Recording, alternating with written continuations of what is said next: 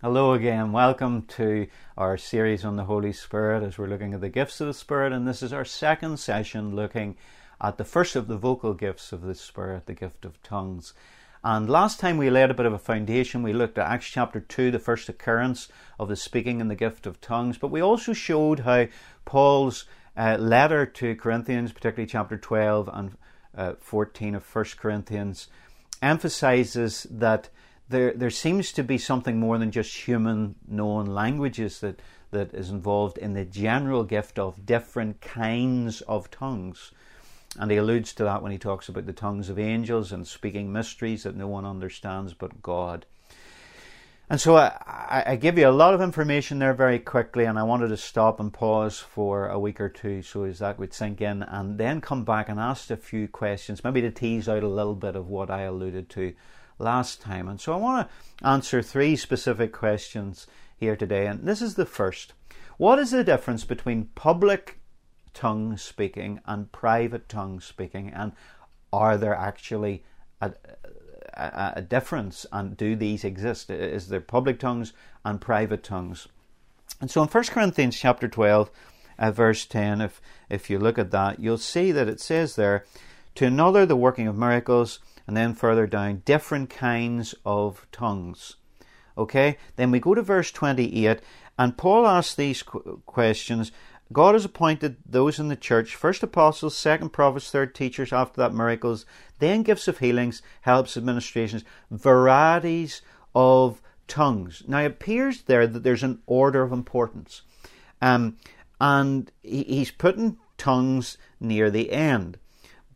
But I want you to understand that's only because when tongues is given without interpretation, there's lack of understanding. But when tongues is given with interpretation, as we'll see later on, it's equivalent to prophecy. And prophecy is up there at the top of the gifts. So I really don't like when people disparage and devalue the gift of tongues and say it's at the bottom of the list. Paul's talking about whenever it's not interpreted and there's no understanding, it's not as valuable to the church body as a gathering. But when it's interpreted, it's as valuable as prophecy. It effectively is prophecy. So in public, there are different kinds of ministry to the assembly, and public speaking in tongues is one of them. Now, this is not the same as speaking in tongues through the baptism of the Spirit, and it's not the same as speaking in tongues as a prayer language. If you look at chapter 14 and verse 5, Paul says, I wish you all spoke with tongues, but even more that you prophesied. For he who prophesies is greater than he who speaks with tongues, unless indeed he interprets, that the church may receive edification. And so what Paul is saying is that there's private tongue speaking, because he does it more than the Corinthians. Do you understand? That's the only way we can explain that verse, that he speaks in tongues more than the Corinthians who spoke in tongues out of control. He must have been doing it in private.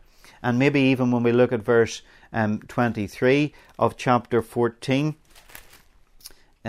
he says, therefore, if the whole church comes together in one place and all speak with tongues, and there come in those who are uninformed or unbelievers, will they not say that you are out of your mind?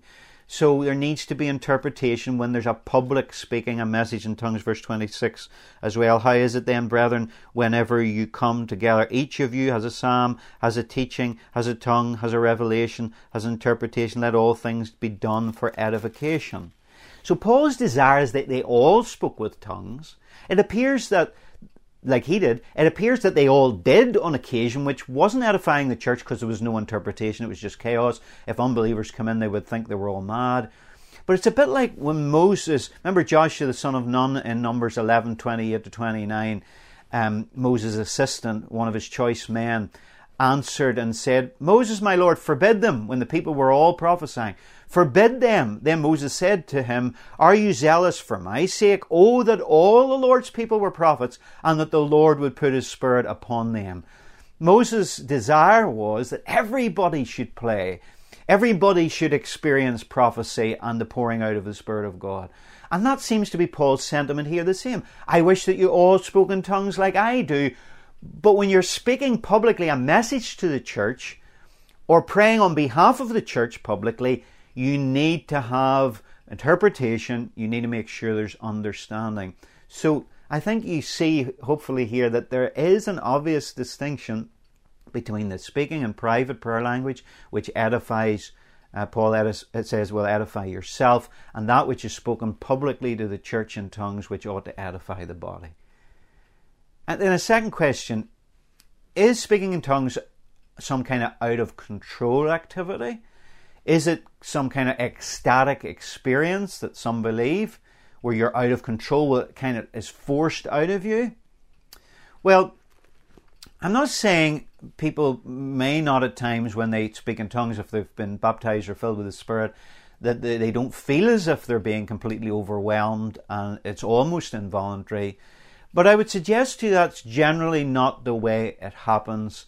And in fact, even the disciples at Pentecost were able to stop speaking in tongues when Peter began to speak his sermon on the day of Pentecost. So they had some kind of control where they could stop the speaking.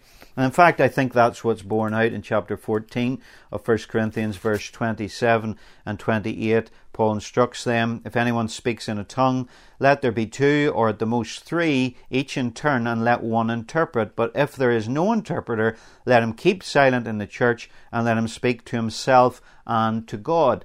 So that means that there was some kind of control that the speaker had. It's not the same as the baptism of the Spirit. It's not the same as the prayer language in that sense. This is the public speaking in tongues. Person can control it, and if they could speak in turns, they have to know when to sit down and have to have volition over that. We see that as well, verse 32. And the spirits of the prophets are subject to the prophets. It implies for the prophets that they have the ability to sit down and keep quiet. And the same instructions given to them, only 2 or 3 to speak consecutively. And so Paul is inferring here that there's restraint, the ability to restrain. And that makes this gift, prophecy and indeed tongues, a little bit different than other of the gifts, the other 6 gifts, excluding interpretation of tongues as well. The initiative in those other gifts appears to belong to God, that He gives them as He wills in the moments that we, by grace, are gifted them. No one activates them by human will, like the gift of healing. As I said when we looked at it, you don't flick a switch or you don't click your fingers and decide people will be healed when, where you choose. It's a gift from God. We are involved to some extent, but especially with the gift of tongues and prophecy, we seem to have more involvement in it, in the aspect that we have control over our own speech, even though it's being animated by the Holy Spirit in our spirit. So I know this is very deep and difficult to all squeeze into 20 minutes or so, but I want you to understand that it's us does the speaking and God does the enabling. They spoke the wonderful works of God on the day of Pentecost. They spoke. It's a bit like Peter stepping out of the boat on Galilee. He had to get out of the boat. Jesus kept him above the water, but he had to put one foot in front of the other. Jesus didn't walk for Peter. He had to walk himself.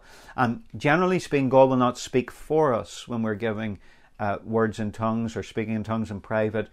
But actually, we have to do the speaking. We have to open our mouth. We have to move our vocal cords. But we don't formulate the words in our mind. They're formulated in our spirit. They're coming up rather than down. They're coming up from our spirit, animated by the Holy Spirit. But it's us does the speaking. And that might help some of you in understanding this gift a little better. So there is a difference between public and private tongue speaking. There's nothing wrong with private prayer language, privately in a gathering, muttering in tongues, even singing in tongues together. But when there's a message given to the church, specifically one person stands up to pray on behalf of the church or to speak a word to the church, it's vital that there's edification. That's what Paul's saying. And it doesn't seem to be something that overtakes us out of our control. Remember, one of the fruit of the Spirit is self-control. Therefore, God values our wills. He generally doesn't override our wills. So there's more of a cooperation involved in it where tongues is concerned. And then the third question, which is often on people's minds, especially those who, like myself, were taught that the gift of tongues is not for today, and actually it might well be dangerous, Many people ask, well, what about demonic counterfeits? Is there such a thing as a demonic counterfeit of tongues? And I'm afraid that I might get something wicked or demonic from rather than something from God. Well, let me just say to you, there's a number of answers to that. But remember, Corinth was a seedbed of idolatry, immorality, and demonization. And the problems that Paul writes to in the church of Corinth are incredible. And yet, from the outset, he doesn't say, right, you guys, you need to stop speaking in tongues. First of all, you're speaking in tongues too much. There's no edification because there's no interpretation. But you actually need to be careful because you're involved in so much idolatry, so much immorality, that actually this could be demonic. He never once says that. Now, he does emphasize in chapter 10 and verse 20 that behind every idol there is a demon. 1 Corinthians 10 verse 20, rather that the things which the Gentiles sacrifice, they sacrifice to demons and not to God, and I do not want you to have fellowship with demons. So some of these believers were crossing the line where fellowship with the demonic was concerned. And yet Paul says in respect of the gift of tongues in chapter 14 and verse 5, I wish that you all spoke with tongues, but even more that you prophesied. So the approach and posture of Paul here is not the same as a lot of evangelical Christianity, which is saying, be careful about tongues. He's saying, no, I wish you all spoke with tongues just like me. And he is not as concerned with the demonic counterfeits as maybe some of us are. Now, that being said, of course there are demonic counterfeits of all God's gifts. And we need to be careful of that. And I've seen when not the Holy Spirit animates a person's human spirit and they speak in a tongue, but when the demonic uses their spirit to speak in a demonic tongue. And so you just have to be careful about that. There's no doubt about that. But God never encouraged us to be fearful of His gifts. We shouldn't be asking only where are the counterfeits, but in fact we should be asking where's the genuine? Where is the genuine, pure gift that God wants to give us? And we should also be praying a prayer, I think, that we should ask God that our gifting would never take us to a place where our character cannot sustain us. Our gifting would never take us to a place where our character cannot sustain us. And some people's gifting have taken them to a place where their character has not been able to go with them. And I think that's what we find when we hear Jesus say in Matthew 7:22-23, many will say to me in that day, Lord, Lord, have we not prophesied in your name, cast out demons in your name, and done many wonders, many miracles in your name? Then I will declare to them, I never knew you, depart from me, you practice lawlessness. So their lives were sinful, immoral, not measuring up, if you like, to the fruit of the Spirit. But they were operating in gifts. And remember, Judas, he was doing this kind of stuff. And yet he didn't really belong to Jesus in the sense of knowing Jesus truthfully in a transformed life internally. And so that is definitely a warning. And so we want to regulate the gifts with the fruit. But we also see in chapter 12 and verse 3, therefore I make known to you that no one speaking by the Spirit of God calls Jesus accursed, and no one can say that Jesus is Lord except by the Holy Spirit. It's the Lordship of Jesus that ought to regulate the gifts of the Spirit, our submission to Him and our life in alignment with Him. But I do want you, with all those warnings and all those exhortations, to live a life of holiness, to allow the fruit of the Holy Spirit to manifest in us so that our gifting will not take us to a place our character can't sustain us. In all of that, let it be said that fear never motivated Paul's teaching around the gifts of the Spirit. He never said, be careful you don't get a demon. 1 John 4 verse 4 tells us, you are of God, little children, and have overcome them, because he who is in you is greater than he is in the world. The Holy Spirit who's in us is greater than any demonic entity. And remember, I believe I've referred to this on numerous occasions in this series already. In Luke chapter 11 and verses 11 to 13, Jesus talking about prayer, but specifically prayer, I believe, in seeking around the issue of the Holy Spirit. He says in Luke 11, verse 11, "If a son asks for bread from any father among you, will he give him a stone? Or if he asks for a fish, will he give him a serpent instead of a fish? Or if he asks for an egg, will he offer him a scorpion? If you then, being evil, know how to give good gifts to your children, how much more will your heavenly Father give the Holy Spirit to those who ask him?" An earthly father whose child asks him for something to help him, food and sustenance, bread or fish or an egg, is not going to give him something that will harm or kill him, like a scorpion or a serpent. In the same way, if we're evil and we can do that for our children, how much more shall your heavenly Father give the Holy Spirit to those who ask? So if you come to Father God asking for the gift of tongues or any gift of the Spirit, and let me say, I believe potentially all of us can move in all of these gifts as God wills, but I believe that the gift of tongues can be available to everyone, because I believe that it's inferred in this passage that all the Corinthians were speaking, not all of them, as he says in the chapter at the end of chapter 12, verse 28 following, not all of them stood and gave public gifts, public words in tongues, messages of prophecy in tongues, or led the assembly in prayer in tongues. That's the public gift. Not everybody operates in the public gift of tongues, but I believe potentially everybody in Christ can operate in the private gift of tongues praying. Some will disagree with me on that. I'll not fall out with you on that. And I don't want to give you a complex if this hasn't happened for you. I just want to encourage you to, as a child, just come to Heavenly Father and ask Him if you want this gift. Ask Him for the gift of tongues. Ask Him for a witness that you've been filled, baptized in the Holy Spirit. And then step out in faith. Believe you've received the things that you've asked of Him because they're according to His will. He wants us to receive His Spirit in all fullness. And then step out by faith and you open your mouth and believe that God's going to give you the gift and speak. And let it come from up here and not from down here, not from up here. Don't engage your mind, but allow the Holy Spirit to come through your mouth, and you might well speak in tongues. Sometimes I say to folk, and this is very practical, but when we're in worship at times and we're praising and adoring the Lord, you'll feel a welling up within you, deep calling onto deep, the spring of the Holy Spirit rising up within you. I believe in those occasions very often, if you were to open your mouth by faith and begin to praise the Lord, not through your mind but through your spirit, that you would probably speak in tongues. But I'll leave that with you.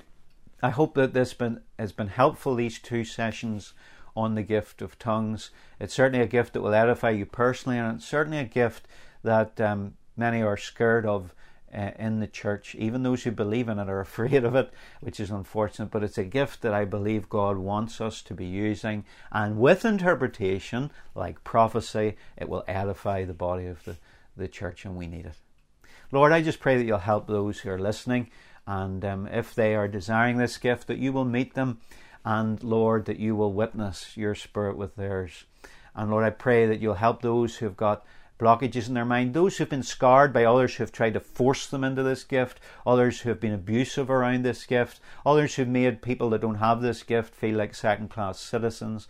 Lord, these gifts are not badges of achievement or in some way superiority, and forgive us when we've used these gifts in that way or in a confusing or offensive way. But Lord, we come humbly to you, the giver, and we don't seek the gift above the giver, we seek you, but we know that these gifts bring us in a way closer to you and a deeper intimacy with you and an understanding of your ways and your mind and your will. And I just pray that you will pour out your gifts even to those who are listening right now as we pray for the glory of Jesus and in His name. Amen. Join us next time. We're going to be looking specifically at the gift of the interpretation of tongues, which of course brings that understanding and edification to the body. God bless you. Thank you for listening. And don't be afraid to message us and let us know your encounters with God through this series. That will bless us and encourage us, and we would love to be an encouragement to you also. See you next time.